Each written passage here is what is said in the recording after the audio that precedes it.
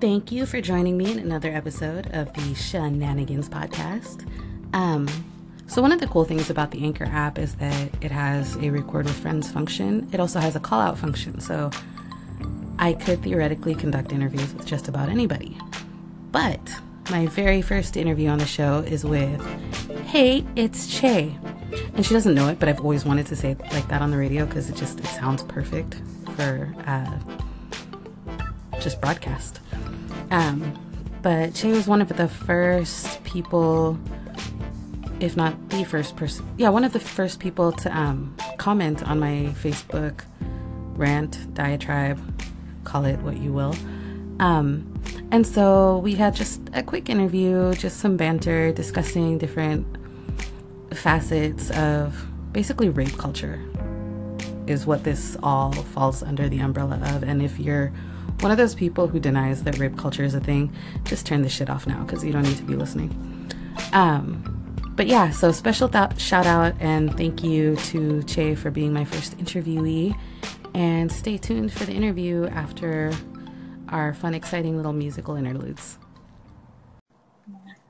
So, we are having this chat today because I might have gone off, I might have been mad, I might have a lot of stuff to say. And I noticed like a lot of Palauan, I don't know, like leadership and authority figures and organizations, they don't really want to talk about this stuff. Yeah, they don't. They're just like, oh, it's fine. They're just saying stuff, but they don't really mean it. Right. And I figure if they're not going to talk about it, why not talk about it? Yes. Bring it to the people. Like, I would probably make a horrible politician, but at least I figured out how to use my microphone for the greater good. Mm-hmm.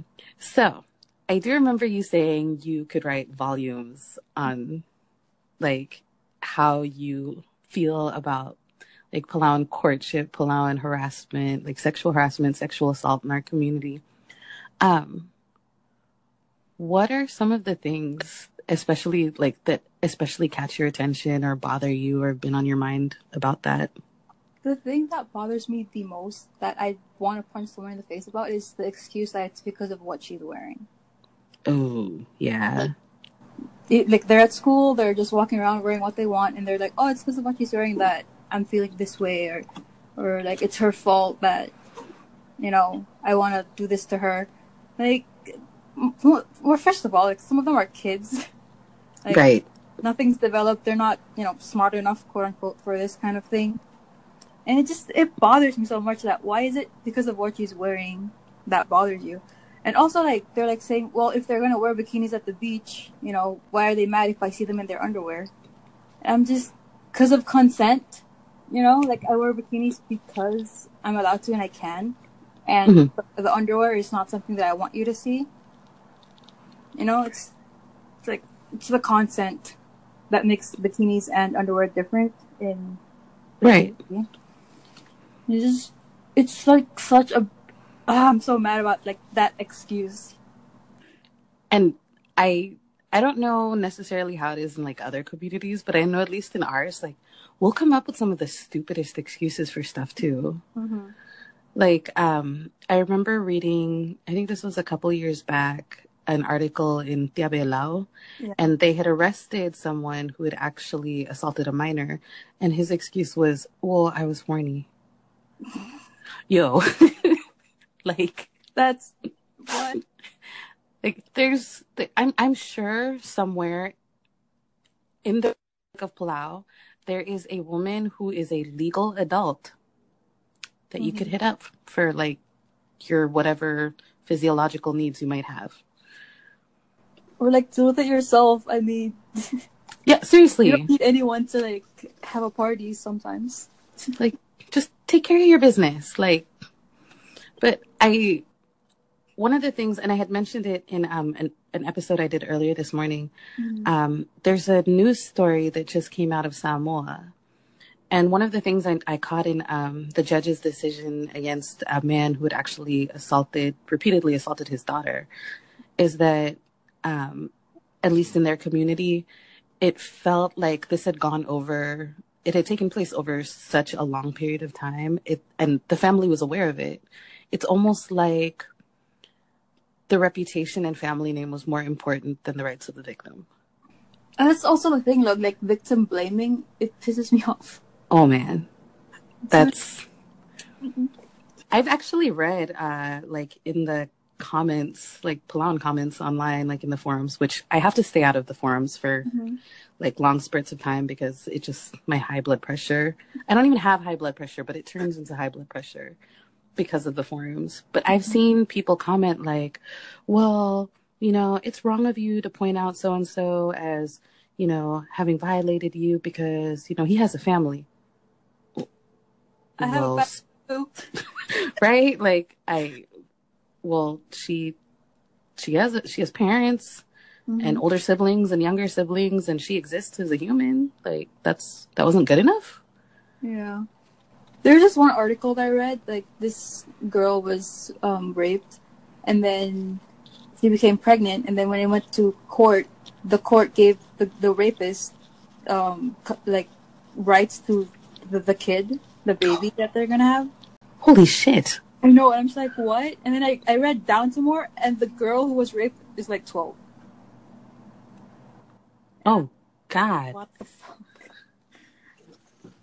See, these are the things, and like, this is why I mean, I have the radio station and stuff, but then the radio station is mainly there for music. Like, people are just there, they want to hear music, they want whatever, we'll put out ads as needed. But like, the reason I had my personal podcast was because this is the stuff that would probably get me in trouble for saying like anywhere else. But like, I love our people. I love being Palauan. I love basically everything about like our history and heritage and all that stuff. But seriously, there are like a few like cultural quirks that like they really are to our detriment. Like this whole sweeping stuff under the rug when things are bad and not talking about it. I had this one, I think I talked to Gambis and a few other people about this when I was still in Palau, like, and this isn't, by the way, to say like anything bad about like sports and all the extracurricular activities that go on in Palau. Yeah. But like we have, just from anecdotal evidence, and I spent like a couple of years kind of going around like kind of quietly trying to research assault cases in Palau. We have just heaps upon heaps of unreported cases of incest, molestation, sexual assault. Oh yeah. And we have all these cases of alcohol abuse, substance abuse, mental health issues, self-harm. And we treat it by saying, here's some sports. But like, who's actually going to these people and like talking to them and trying to work through with them why they're self-medicating, why they're self-harming, why they feel the need to turn to these behaviors, trying to like get to the root issues? Like, do we not do that? What is it that like, when stuff like this happens, we don't want to talk about it? Is it really that like family names and reputations are more important than like, I don't know, safety? They always like, you should keep it in the family, you know, it's our business, and no one ever really talks about it. And then like, then most people don't really want to bring it up with their family anyway.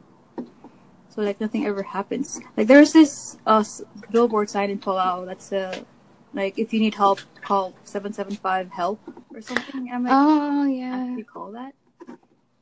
So I worked with that organization. I was actually a member of the Palau Mental Health Planning and Advisory Council for a time being. And so while I understand that their intentions are good, one of the problems that I had with some of the work they did and some of the things about 775 Talk, number one was that they didn't have very many people trained. It was like a cell phone, and they would just pass it back and forth between the people who were trained, like during their shifts. So they had like a handful of people. I think maybe 3 people would pass the phone back and forth. One of the people wasn't even in the best health, so there would be people who text or call the line, but like no one would answer. I mean, it's a good idea, but it was a great idea. well thought out. It wasn't. And one of the things with that is that a lot of the advice they would be given, and I mean, this works for some people, but not everybody, would be like, go see your pastor, go to church, go pray on it. That doesn't work for everybody. Mm-hmm.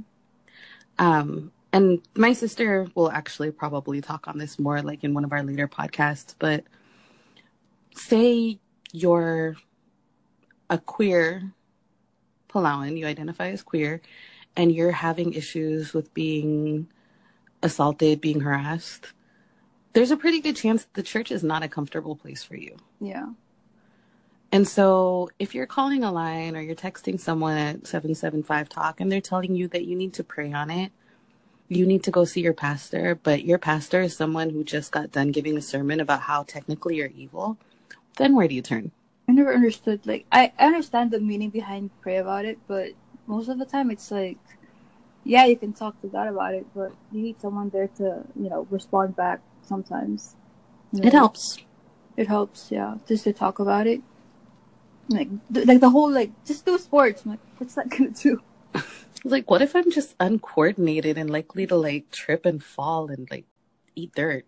Then what? Like, you can focus on your physical pain and not your emotional pain? Yes. Like, the more I can get people to talk about it, the more I can get people to kind of open up, not necessarily about their personal experiences, but what they've seen, what they've read, what they know about, and just how they feel about stuff. I'm hoping that this can be an issue that people are a little more willing to tackle. When I posted my angry rant on Facebook, for starters, I didn't think I was going to get as much feedback as I did. Yeah. I was just kind of like, yeah, I'm angry, I'm posting. It was like the long version of subtweeting at somebody. But the feedback was amazing. I know, like, my after I commented, it would tell me, like, oh, someone commented. I'm like, dang, that post is blowing up.